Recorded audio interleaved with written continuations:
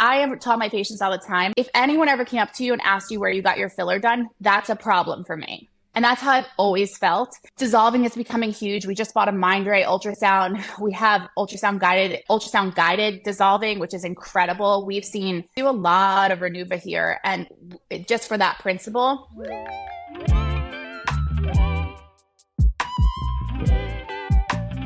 Welcome to another episode of #Skinthusiasts, the podcast. Today, I have a guest named Amy Peterson. You may know her as the Skin Savant. She's a licensed medical esthetician with over 16 years of experience. She's worked all across the country, serving many different patient populations, and she's also worked as a clinical educator for some of the devices you for sure know, like All Therapy, Fraxel, Clear and Brilliant. She's known as the skincare specialist to the stars, and she uses the most leading technologies in skin to really approach every single patient differently. Her arsenal is absolutely incredible, and so is her knowledge base. And she, like me, believes that no two patients need the same treatment, and no two patients will need the same skincare routine. There's so much variation, and really the magic is in how we incorporate all these different things. She always seeks to uncover the why behind someone's skin issues so that she can expertly tackle the how. This conversation with Amy Peterson is so incredibly enlightening. I cannot wait for you to hear all about some of the tried and true modalities we have, but also what's coming on the horizon in 2024 and what we're really excited about. So thank you so much for joining me today. I know you're a very busy woman, so I appreciate you taking the time to chat with my audience, and I know they're going to learn so much from you. So thanks for taking the time. Thank you so much for having me. I'm super excited. So one question I always start every interview with is, what is your first skincare memory, your earliest memory? You know, I think it's more of like a beauty memory. I fondly remember watching my mom like do her regimen when I was little, and then do like her makeup. It's funny. My mom's name is Sheila, and even my boys, they call it the Sheila when I do my makeup because we all make this face. But I like just remember feeling like it was like so glamorous, and that was like her time to take care of herself, and looking at her creams, like her big pot of cream and how she put that on. So I would say that's probably my earliest memory. Yeah, I think for most of us, it involves a mother figure of some sort. And I agree with you. They're such fond memories to remember our moms that way. So that is a pretty common memory. And I want to talk a little bit about your career backstory. So you have really made a name for yourself in the industry. You're a true expert on all things skincare and devices. So how did you get from point A to point B? Give us a little backstory how you got here. Yeah, it's interesting. I've always loved skincare. I've always loved skin. I'm just a generally curious person. I would say that's one of the traits that I like most in other people as well. So I went through school and everything, and then I moved to Seattle because my husband was in residency, and we had to move there for his residency, which is an 8-year-long residency. Upon arriving in Seattle, I was like, I'm not going to take just any job. I'm really like, if I'm going to move across the country for this man, I'm going to find my dream job. And I landed it. Like the stars aligned. It was 2006, and it was a beautiful plastic surgery practice. Non-invasive was just becoming about. I think they had one laser, the Cyton BBL and micro laser peel. We had an OR in site. We had 3 different rooms. Dr. Aguirre would be cutting and sewing in the back, which is what plastic surgeons love to do. And he really wanted to build up the non-invasive side of things. And so when he brought me on, he was like, look, see what we can do here. I'm hiring you to really launch this. And it was exactly what I wanted. It was a space to be creative, with his guidance, do a lot of different things. So I started in Seattle. I, made a name for myself. I had a lot of clientele there. Soon after that, different companies started approaching me for various reasons, asking me like how I was doing such high volume and things like that. And that led to a clinical educator path where they asked me to come on and start training other offices and consulting for other offices, and why were we so successful and what was going on in our practice. And at the time, it's very funny because at the time my husband was making like no money, because that's what happens in residency. So I did it because I could go to California occasionally, and because it was obviously extra money. And those are my 2 reasons. And I loved it, but I didn't know enough about it. And I felt like it was such a pivotal part in my career. I look back and I always say, I got a PhD in learning about other offices. I got a PhD in learning about devices.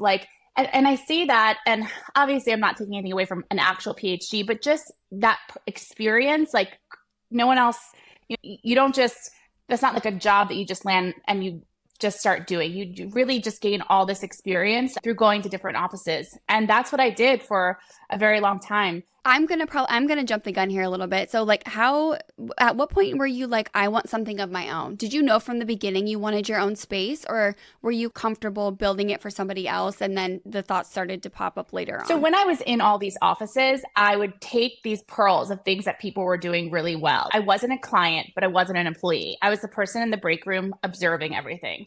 And it was such a unique perspective. And that's why I say I gathered all this information.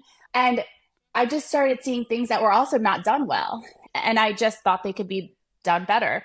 And so enough of that happened that finally, when we moved to Miami and my husband started as an attending, I was like, okay, I don't need to be working and supporting. Of course, we support each other, but this was my time that I could really do what I want to. And I did. And I just set out to make a really super unique office. And I knew that it was a saturated market, but I also had all this experience. Like really, I don't think anything can replace experience. And I was like, I'm going to try. And listen, if all fails, I'll have a lot of devices to make myself look young and beautiful forever. So you have this way of practicing that you're known for, and it's really incredible. And I'm a huge fan of this school of thought. But can you tell us a little bit about what prejuvenation is and how you approach your patients in this way and how we can obtain that for ourselves? Yeah, so I think that a lot of people wait till there's an issue or it's annoying them for a long enough time where they're like, now I want to correct that. And they haven't done anything on the back end. Same with diet and exercise. They just wait till there's a problem and then correct it. The doctors now need to start working out.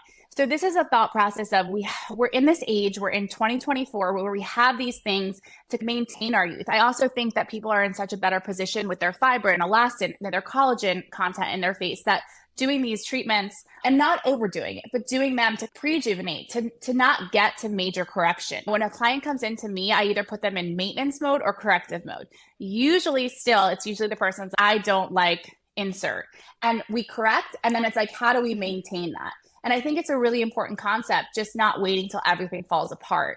I also think that you could do too much of that and you could do almost nothing. So it's a really nice, happy place in the middle where you're taking a look at the skin, taking a look at the aging process, and really finding these little treatments. I always say, let's make a treatment arsenal for you. Let's put all those treatments that we know work really well, and then let's come up with a game plan. And this is after knowing a patient for a little bit. Let's come up with a game plan of how I think you should treat throughout the year. I love that. And that's the benefit of having access to so many different modalities, because we chatted about this a little bit previously, but sometimes what happens in practices is there are only a few devices to choose from, and then there's a lot of pressure coming from the people above you to then sell those devices. And I've spoken about this before. I'm very lucky to be in a practice that's very much not that way, and I can really cherry pick exactly what I want to use on a patient. But I think there are some providers, sometimes through no fault of their own, that tend to push the same few devices without really knowing much about the rest of them. So I was very impressed by your office and just the different modalities that you have. And I think that's really key. I love that word arsenal that you use, because we really have to look at the face holistically, right? We need to look at everything that's going on, how everything kind of moves and looks together, and all the different options we have to maintain, or like you said, correct what you have going on. And speaking of devices, I think that it seems we're entering into this era where people are starting to step away from injectables, especially I see it with fillers. I don't know if you're seeing it in your practice as well. I know that you have injectors working for you as well. But I'm still seeing a lot of people interested in Botox and biostimulators, less so in fillers, because I think there's been some bad press around them recently with celebrities melting their filler and things like that, which I think is warranted, right? Like you said, you can go too far with these things. But I would just love to know, what's your opinion on it? Yeah, it's funny. My social media team just showed me something from like 2020, and I was talking about things of the future, and one of it was less filler, and especially in the mid-face. And so we saw the writing on the wall a long time ago. We do a lot of Renuva at this practice. One of my injectors is the trainer for Renuva. We're hosting a ton of people here to train other people how to replace like with like, fat with fat, essentially. And that it's really not a biostimulatory. It's not a filler, but it's in another class, but it's closer to biostimulatory. It's a more natural process. It doesn't draw in water, so you don't have that puffy look. And I do think people want that. I just think that the other thing I will say about this, and this is very true, is that when people are like, I don't want filler, I think that's just like this generic statement that's they don't really understand because a lot of times what they're seeing is the disasters. They see disasters out there. They don't see the countless amount of women who are doing filler that look supernatural in the correct place with the correct placement with the right product. So I think that's like a generic statement. I still think filler works really well. We do a lot of filler still in the chin, in the temples. Sometimes we do biostimulatories along the jawline. We really only stick to Renuva in the mid face, but it's a way that we structure and we want our patients, like I have taught my patients all the time, if anyone ever came up to you and asked you where you got your filler done, that's a problem for me. And that's how I've always felt. So I saw the writing on the wall. I also think dissolving is becoming huge. We just bought a Mindray ultrasound. We have ultrasound guided dissolving, which is incredible. We've seen some encapsulations in tricky places and stuff, and we've been able to dissolve that and have really happy people. But we do a lot of Renuva here, and just for that principle. But I think I think that everything is picking the right product for the right area of the face. You tend to swell a lot throughout your mid face and underneath your eyes. So putting a filler in there is not a great idea. It never has been. So we just take a deep dive because I have been a clinical educator for so long. The 4 pillars at my practice are where innovation meets education, meets luxury, meets warmth. Those 4 have to be there. So we have clinical educators here. Like we take a very deep dive. We're very serious about what we want to put out in the world and show up in the world as a practice. Yeah, I love that. And to your point, I am also very anti-filler in the mid-face. And for me personally, that's something I caught on to very early, I think, because I'm one of the unlucky few who has malar edema already. Like I just genetically have a lot of edema under my eyes. So I've always steered clear of it for myself, especially when I started noticing people coming in and I was seeing them for the first time and they were interested in like lips or something. And I'm like, no, we need to take care of this first. Like we need to start dissolving some of this. So I love that. And for the audience who doesn't know, which I think will be the majority of them, can you explain a little bit about what Renuva is? Renuva, the best way I can describe it is it's a honeycomb matrix that's injected into the skin, and it sends the messenger cells to tell your body to stimulate the fat in that area. So basically the fat has to fill up in that honeycomb matrix. They're just like any filler. Rochelle's an expert. Tatiana is an expert now because we've been using it for a very long time. So we know how to use it. There's a certain way to fill, but basically it's stimulating your natural fat over the course of the next 12 weeks with a beautiful natural outcome. And the fat pads in the face are so important and nobody talks about them. I don't think people even realize they have them. I always call them, they're the glue that holds the face up and back. And as we age, they get smaller, we shift forward. You may have your fat pad shifting down. So we replace those fat pads as best we can. We have an analogy that I came up with a long time ago that it's my whole office uses and a lot of people use now that are my clients, because it's the mattress and the sheets. So we fix the mattress with Renuva, and then we use our other things to fix the sheets. And so people will come in and be like, how does my sheets look? And we're like, amazing, no more pigment, everything else. So it's really that effect of building the framework and then having that skin that really reflects light and doesn't absorb it. And those are really important principles for me.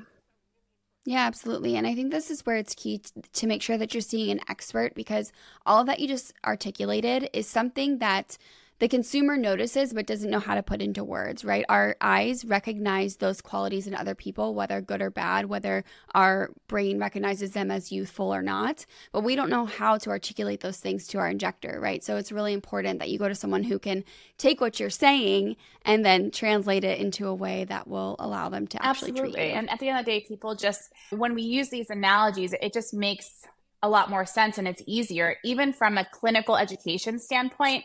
In my course of learning, like all of those things were so helpful, even understanding we have so many different devices out there. Is it working in the mattress? Is it working in the sheets? How is it working? You can't just come in and say, which everyone does, my friend did so, and should I do it? And their friend looks nothing like them. So when I'm doing a consultation, I really like to take a deep dive into like why I didn't choose a certain device and why I did choose a certain device and give them their why. I think knowing your why is it's critical at my practice. And I feel like there's a lot of There's a lot of people that don't know their why that really need to discover it. Yes, 100%. And just last night, I had posted a video to my stories from a previous podcast I did with Vanessa Lee, who is an injector out in Southern California. And she was, one of the audience questions that they had for her was about Morpheus8 and fat loss. And so she answered it in a way, and I had reposted that video. And then earlier that day, I had posted a video from Dr. Anthony Yoon, who I had interviewed recently, and someone messaged me and she's, I'm so confused. You're interviewing someone who likes Morpheus and someone who doesn't. And I'm like, nobody likes it or doesn't. It's all about picking the right patient and understanding what that device is capable of and making sure that you have someone actually, the person handling the device is has done many of them and knows what to expect, knows what to look for, knows how to select their patients. It's so key with any of these devices. And exactly to your point, you can't come in and say, I want this device, right? That's just not how it works. You really need to let the expert look at your skin, understand what you need, have an open conversation with you about your goals, and exactly like you said, why you might choose one device. Yeah, and it's all about managing expectations. That is huge. Like, it's so important for people to understand, because I never want to come across and be misleading that this can do something that it can't. If someone comes in here and I think they need a blepharoplasty, I love blepharoplasties. I worked in surgery for 10 years. I'm like, go get a blepharoplasty. It's amazing. And here's my recommendations of things I've seen. But some people come in and they're like, I'm not going to do surgery.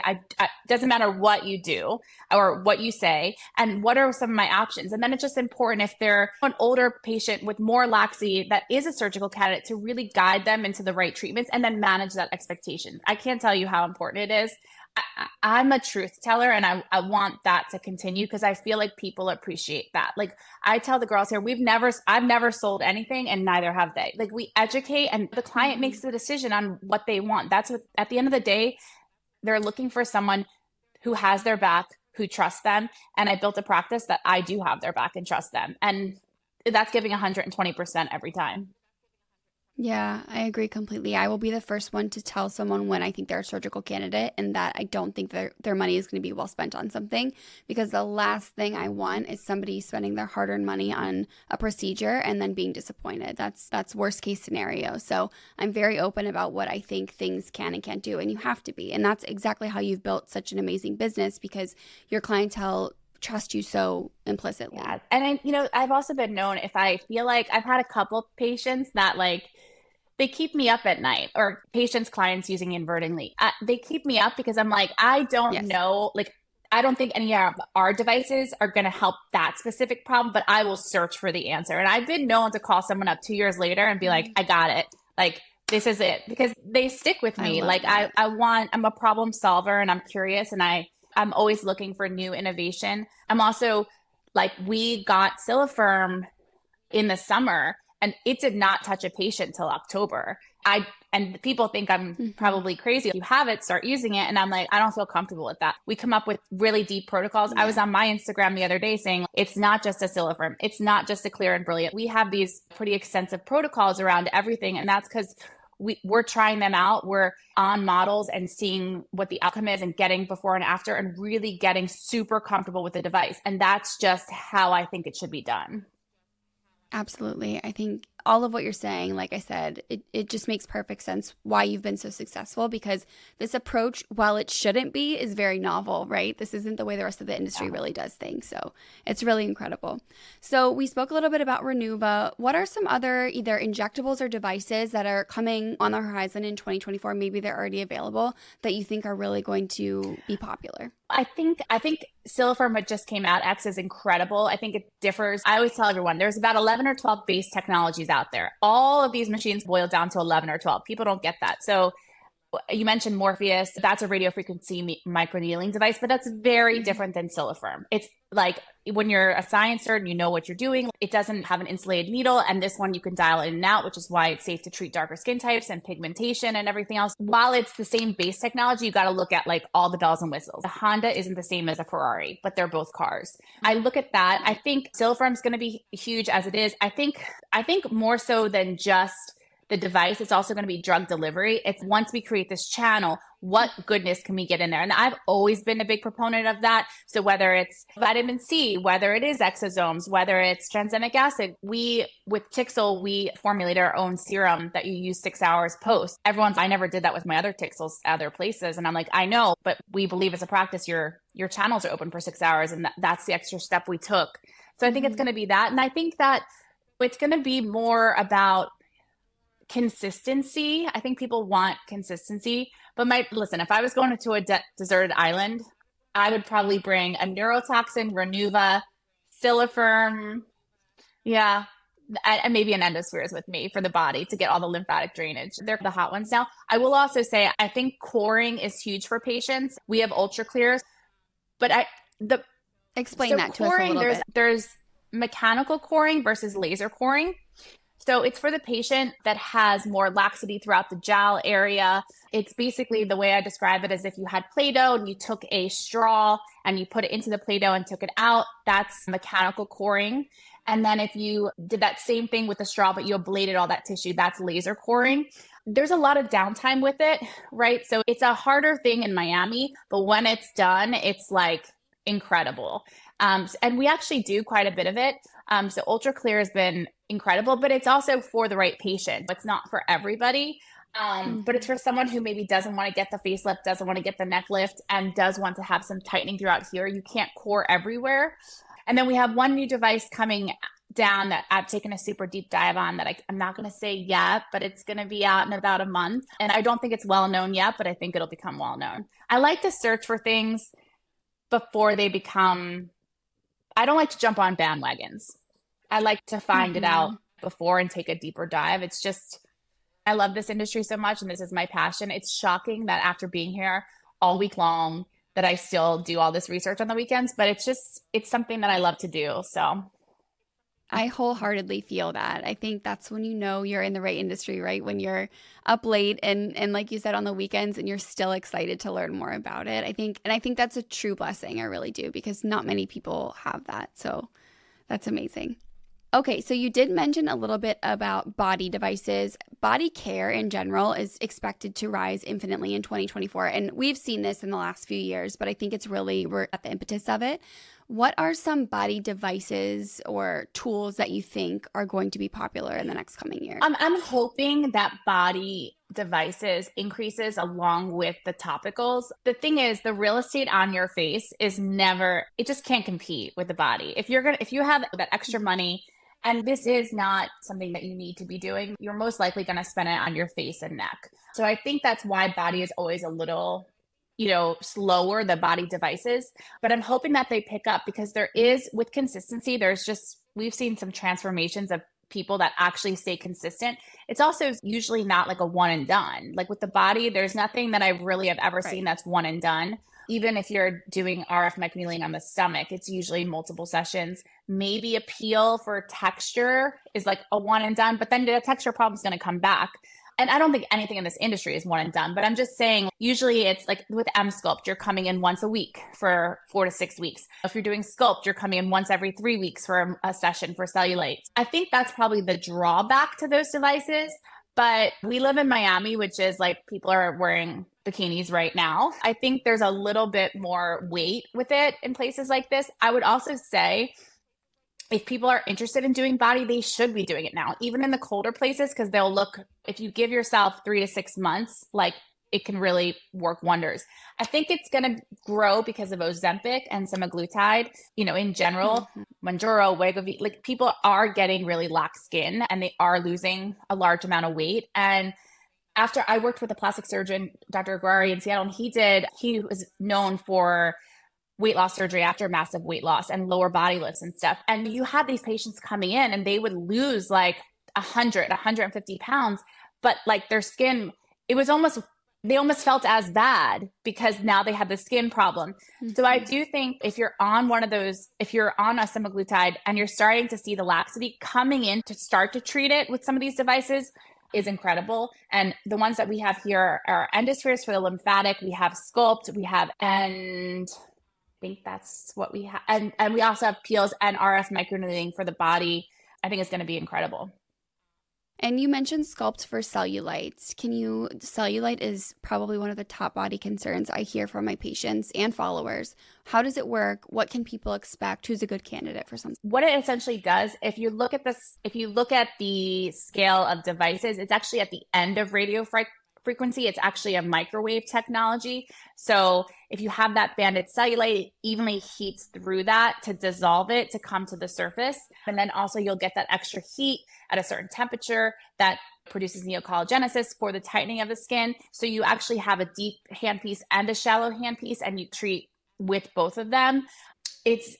I haven't seen anything that work as great as it. I thought that Quo worked okay, but the problems with Quo and the hemosiderin and the staining was so bad that we did actually see it. But then it's the same case as even when you're doing sclerotherapy. They haven't perfected that yet in the legs, because sometimes the vein will go away, but then you have hemosiderin staining, and that looks like bruising all over your legs. So I think that was the case with Quo. Obviously, it was taken off the market. It's not that we did a ton of it, but the cup we didn't, because we were trying it out in our practice on our employees. So I think that Sculpt is really safe, and we've had some amazing results with it. It's just a couple treatments and it's consistency, but we've seen incredible results. Okay, good to know. That's a huge question I get very often.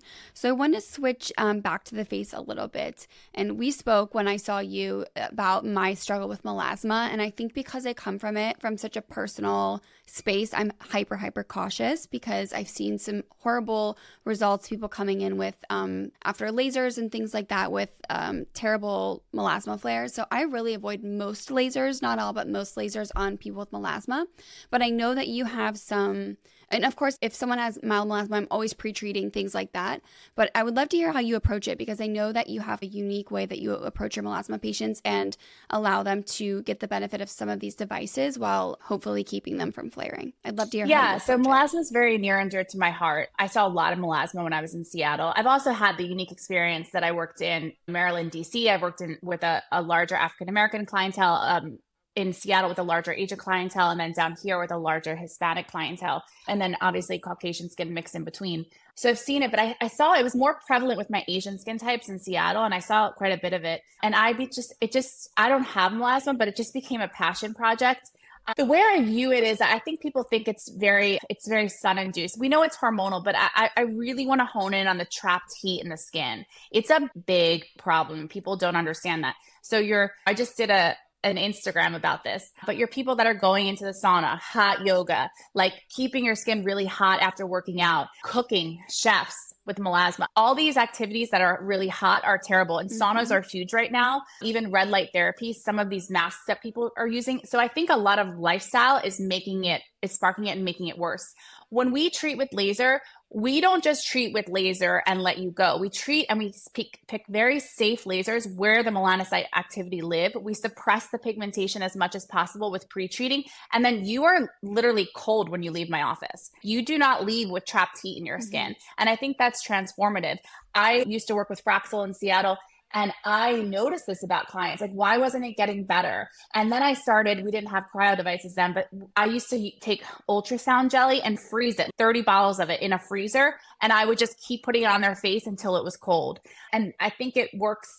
I think it can be amazing. And now it depends on patient to patient. Like melasma, to me, when I look at it, they're all different. They all have different life to them. And I think once you've seen a lot of it, you say, like, I think this device is great for this person. This device is great for this person. But when used right, I don't think that it's bad. I actually think, and I've seen steamers in facials stir up melasma. Like, so I don't have steamers in my office because I refuse to. We do facials steamerless. I also came out with an ice roller because it's so near and dear to my heart. I tell people, like, just put it in a little lunch bag when you're going to work out. Roll your face afterwards. If you're laying out by the pool, put it in your little wine thing. Like, it's the one thing that you can do. And I call my clients who have melasma the cool girls. They're just the cool girls. And that's how it is. I also think that it's not curable and it's never going to be perfectly flawless. And if you're chasing that, you're always going to be disappointed. But if you can get it to a place where you can really maintain it beautifully, then you're winning, in my opinion. And I wouldn't go after someone's melasma that I feel is super well maintained with a laser. I think that's really bad. But starting out and seeing what works, we also have AeroLaser right now, which is incredible for it. It's non-ablative. There's no trapped heat in it. And we do it with a light mandelic peel. We've seen just incredible results, but it's not a one size fits all. That's just not how it works. But I'm never one to say, I think trapped heat is the one thing that I could say firmly is not good. Obviously, I would say laying out in the sun firmly is not good. But I think it's a case by case basis. And I think to say like a generic statement like lasers don't work on melasma is just putting a lot of things in one category. So I don't usually say things like that, but I think it's a very workable, and I think you have to be very safe. And I think you have to have really strong protocols in place like we do. And you gave me an amazing, it's called your magic hour facial, right? Where you pick and choose everything that you want to use. Can you talk a little bit about the device you used on my skin? I have rosacea and melasma. I get very vascular very quickly. And you used a cooling device. I don't even want to say cooling because it was very cold, like cold device to cool the skin down exactly for the reasons that you mentioned to reduce that trapped heat. Can you tell us a little bit about that device? Yeah, it's called the Cryo T-Shock. It's used for a lot of different things. It can also be used for toning and firming, but on the face, it's incredible we can use it for post laser. We also use it in the facial to treat capillaries because it actually treats very well. It's not just a cold wand. It has very specific settings that have been studied for each different indication. But there's certain things in a facial that I just wouldn't do with someone with melasma. Steam being one of them, putting a really strong acid on them that they get like super flush, like that can activate it. So I've just seen what works. And like for my cool girls, which I have a lot of them, like we stick to more cool based treatments. Not that they're not effective. They're super effective. It's just, I think there's other ways. And maybe the most I will do is throw in a hot towel occasionally because it just feels nice for momentarily relaxing. But like aside from that, and honestly, I remember being in Seattle, we got this client's skin. Her skin looked incredible, like before and after. And then I saw her 2 months later and it was like terrible. And I couldn't believe it. She had finished, she started becoming a hot yoga instructor. And I was like, oh my God, she's literally sitting in the, so you really do have to take a deep dive into their lifestyle. I always talk about that because you don't want them triggering that. And the truth is like, the way I describe it is, let's just say we both have a jar underneath our skin. Your jar is slightly ajar. The lid is a little bit off. So we don't know what's going to activate that and have that melanocyte activity. Mm-hmm. Mine is pretty tightly shut. But even pregnancy, hormonal, your body temperature raises when you're pregnant. Like all of these things can come to play. And if you have melasma, I think you need to get to a place where you feel really confident with where it's at and maybe not strive for complete flawless perfection, because I have yet to see a person achieve that and have it stay away. Yes, absolutely. And I always tell my patients, you will deal with this for the rest of your life. It will ebb and flow at different times. And I have a lot of patients who are either yoga enthusiasts or yoga instructors. And hot yoga is huge in Miami, plus it's just hot here all the time. I always have that conversation with them. We have to take a look at all these lifestyle factors and just understand that it may limit our ability to get you on the more clear side of things. I just like them to have all the information so then they can make the decision. Most of them are not going to give up their hot yoga, right? Because they love it so much, but they at least need to know about it so that they can make that decision for themselves. Absolutely. Okay, one device that I get a lot of questions about is the Clear and Brilliant. I think it's one of those that the marketing is very good, but it's also a really great device. So I'd love to hear how you use it in your patient population. I mean, it's a staple. I've loved Clear and Brilliant for so long. I'm a KOL for them, so I actually train a lot on it and talk a lot about it. I think it just is. It's super safe. There's not a lot of downtime, but it can have really impactful results for texture and tone of the skin. Once again, if you're a melasma patient, we treat you a certain way with it. But I even think, to be honest with you, some of my patients look incredible, especially if they don't pull a lot of redness. If they're those people that tan really when they pull more bronzy, they actually look incredible like right after it. Like some of them are like, you told me not to go out, but I actually want to go out to dinner. So it's this device that, and you can incorporate it with a lot. On day 6 or 7, like when your Clear and Brilliant has peeled, you just feel like your skin just feels incredible. I think it's something that you could do a little bit more often. Some of these other ones I would not do more often. There is like overuse with anything. It would be like you saying you can't get Botox every month. Like you just should not do that. It's just magic. There's two different hand pieces on it. We use the Permea one a lot, the 1927. It just has, it's incredible with sun damage. It's also a great introductory laser, and it's great for men because men don't want to take, they're not really into the deeper dive of downtime. Some are, but in general, they like a little less of that. So I don't know. It's tried and true. It's always in my arsenal. It's one of my faves. And I think it can be used for a lot of different things. Yeah, yeah. It's been super popular, and I think it's one of those that it's warranted, right? Because it's the use of it is so wide, and like you said, you're getting great results. So we do get a ton of questions about that one. And during the facial I had with you, we were chatting about so many things, and you have some really exciting things coming ahead. But you said something to me that I would love for you to chat with the audience about. You said, when you want to do something, you don't look left or right. And that kind of stuck with me because I think that's something that if you're going to be a successful entrepreneur, kind of have to adopt that mentality. And for some people it's innate, and for others it isn't. So have you always been that way? How did you nurture that side of you? And how do you approach your business, whether it be new endeavors or your actual like brick and mortar practice? Yeah, it's funny. It's become a thing I say a lot, but I really feel it. If you're on the Autobahn and you're going 300 miles an hour, you look left and look right and you get scared. You just look straight and it's not that scary. In the world today, you look left and look right and other people doing things. And we're all human, right? So it's very easy to compare. I believe that comparison is the thief of joy. So I just find that staying in my lane and trusting my gut, it's not that I just say, oh, I think this is a good idea. If I have to sit with it a little bit longer, I'll sit with it. I have amazing mentors that I talk, them about different things that I'm thinking about. But a lot of times I always just think, what would I want? It's a very simple question. If I was coming into my practice, what would I want? And that's how I've led my business is, I'd want a couple different kinds of waters. I'd want the sheets to be incredibly soft. I'd want the person to call me the next day and see how I'm doing. I want the person to check in a week after and see how I'm doing. I would want the best technology. It really just boils down to me as a person and the standards that I have. But I don't like to look around and see what other people are doing. It's never really served me very well. Not that I've always been that way. I've also been 20 and 25. And I think that the older you get, just a little bit more clarity that you have, maybe a little confidence there.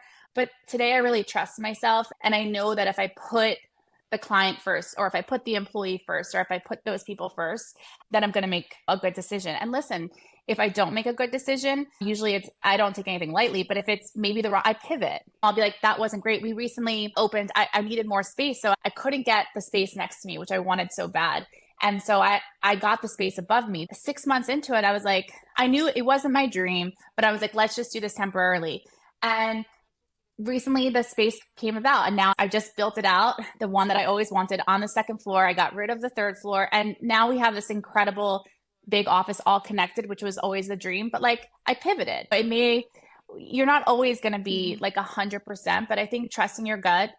And then I would say at the end of the day, like just laying your head down on your pillow at night. It's really important for me to be like, I did my best today.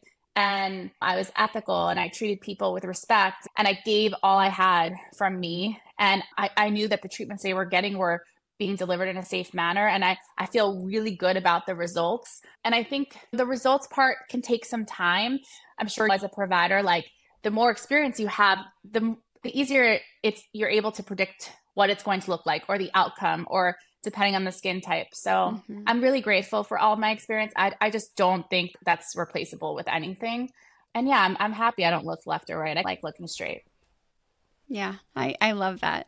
With that, what's next? What's next for you? What's next for the business? Anything that you can tell us that's coming on the horizon? Yeah, I don't always plan. That's another thing about me. I stay very present. It's helped me a lot in life. So I do have a couple things cooking, and whatever they are, know that they've been cooking for a while, because when it's a big leap or a big jump, I usually really spend time nurturing that.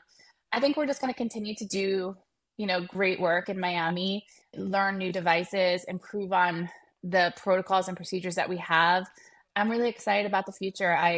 We just did the expansion. I'm not interested in expanding anymore. I think I'm done with the construction right now. I'm also building a home, so I'm a little Oh, over wow, that's a lot. the contractor stuff. I think I feel so great about my team. I also, that's something I really never talk about, but I literally have the best team on the planet, and the culture at my office is incredible.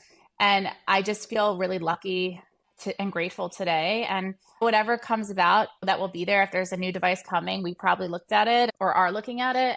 Yeah, I'm excited. I'm excited, and probably I'll be surprised about what happens in the future. Yeah, Yeah. well, that's the best. The surprises are the best part of life, right? So a couple of last questions to wrap up. One is, what's your holy grail skincare product if you had to pick only one? Brand, Okay. everything. I know you're going to think I'm crazy, but it's probably Bioderma micellar water. I just love micellar water, and I feel like so I love many that. people put these expensive serums and whatnot on their face without properly getting. I've never seen anyone really, except on TikTok or Instagram, really clean their face for about a minute, which is what it needs with a cleanser. So it's always Yeah. quick, and then I'm like, don't put the serum on. So I just think that prepping is so important for the foundation. I'm always about the foundation. So I would say that's probably I can't go without it. That's a really good one. That's like the OG Yeah. micellar water. Such a fantastic product and Yes. so affordable, which is amazing. What is your most underrated skin tip? That's a hard one. It is. Underrated skin tip.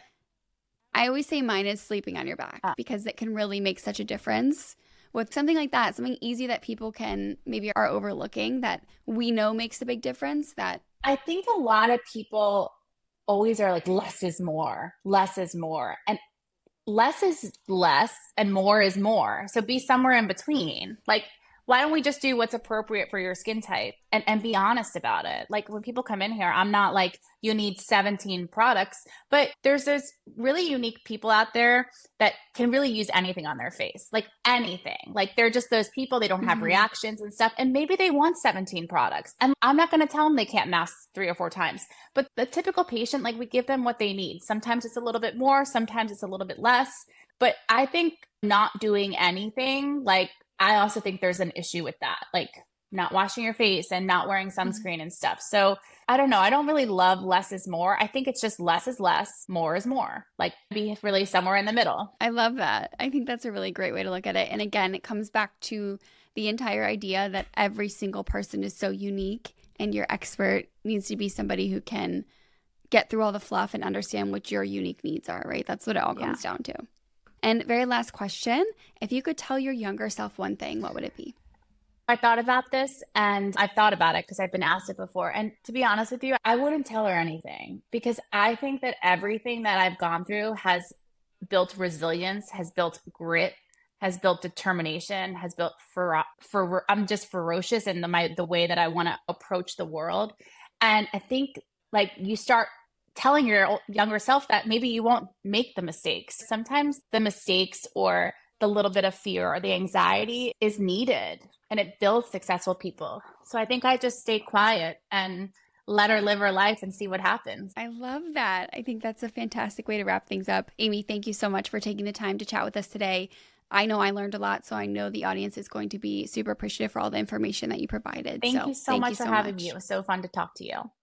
I hope you enjoyed this episode with Amy Peterson. She is such a joy to talk to and so full of information. If you want to connect with her, I'm going to leave all of her information below in the show notes, as well as some of her favorite products that she mentioned. If you like this episode, please rate and review the show wherever you get your podcasts. It just helps me get to the ears of other skin enthusiasts that want to hear. And as always, I will talk to you next week, skin enthusiasts. I love that. I think that's a fantastic way to wrap things up. Amy, thank you so much for taking the time to chat with us today. I know I learned a lot, so I know the audience is going to be super appreciative for all the information that you provided. Thank you so much for having me. It was so fun to talk to you. I hope you enjoyed this episode with Amy Peterson. She is such a joy to talk to and so full of information. If you want to connect with her, I'm going to leave all of her information below in the show notes, as well as some of her favorite products that she mentioned. If you like this episode, please rate and review the show wherever you get your podcasts. It just helps me get to the ears of other skin enthusiasts that want to hear. And as always, I will talk to you next week, skin enthusiasts.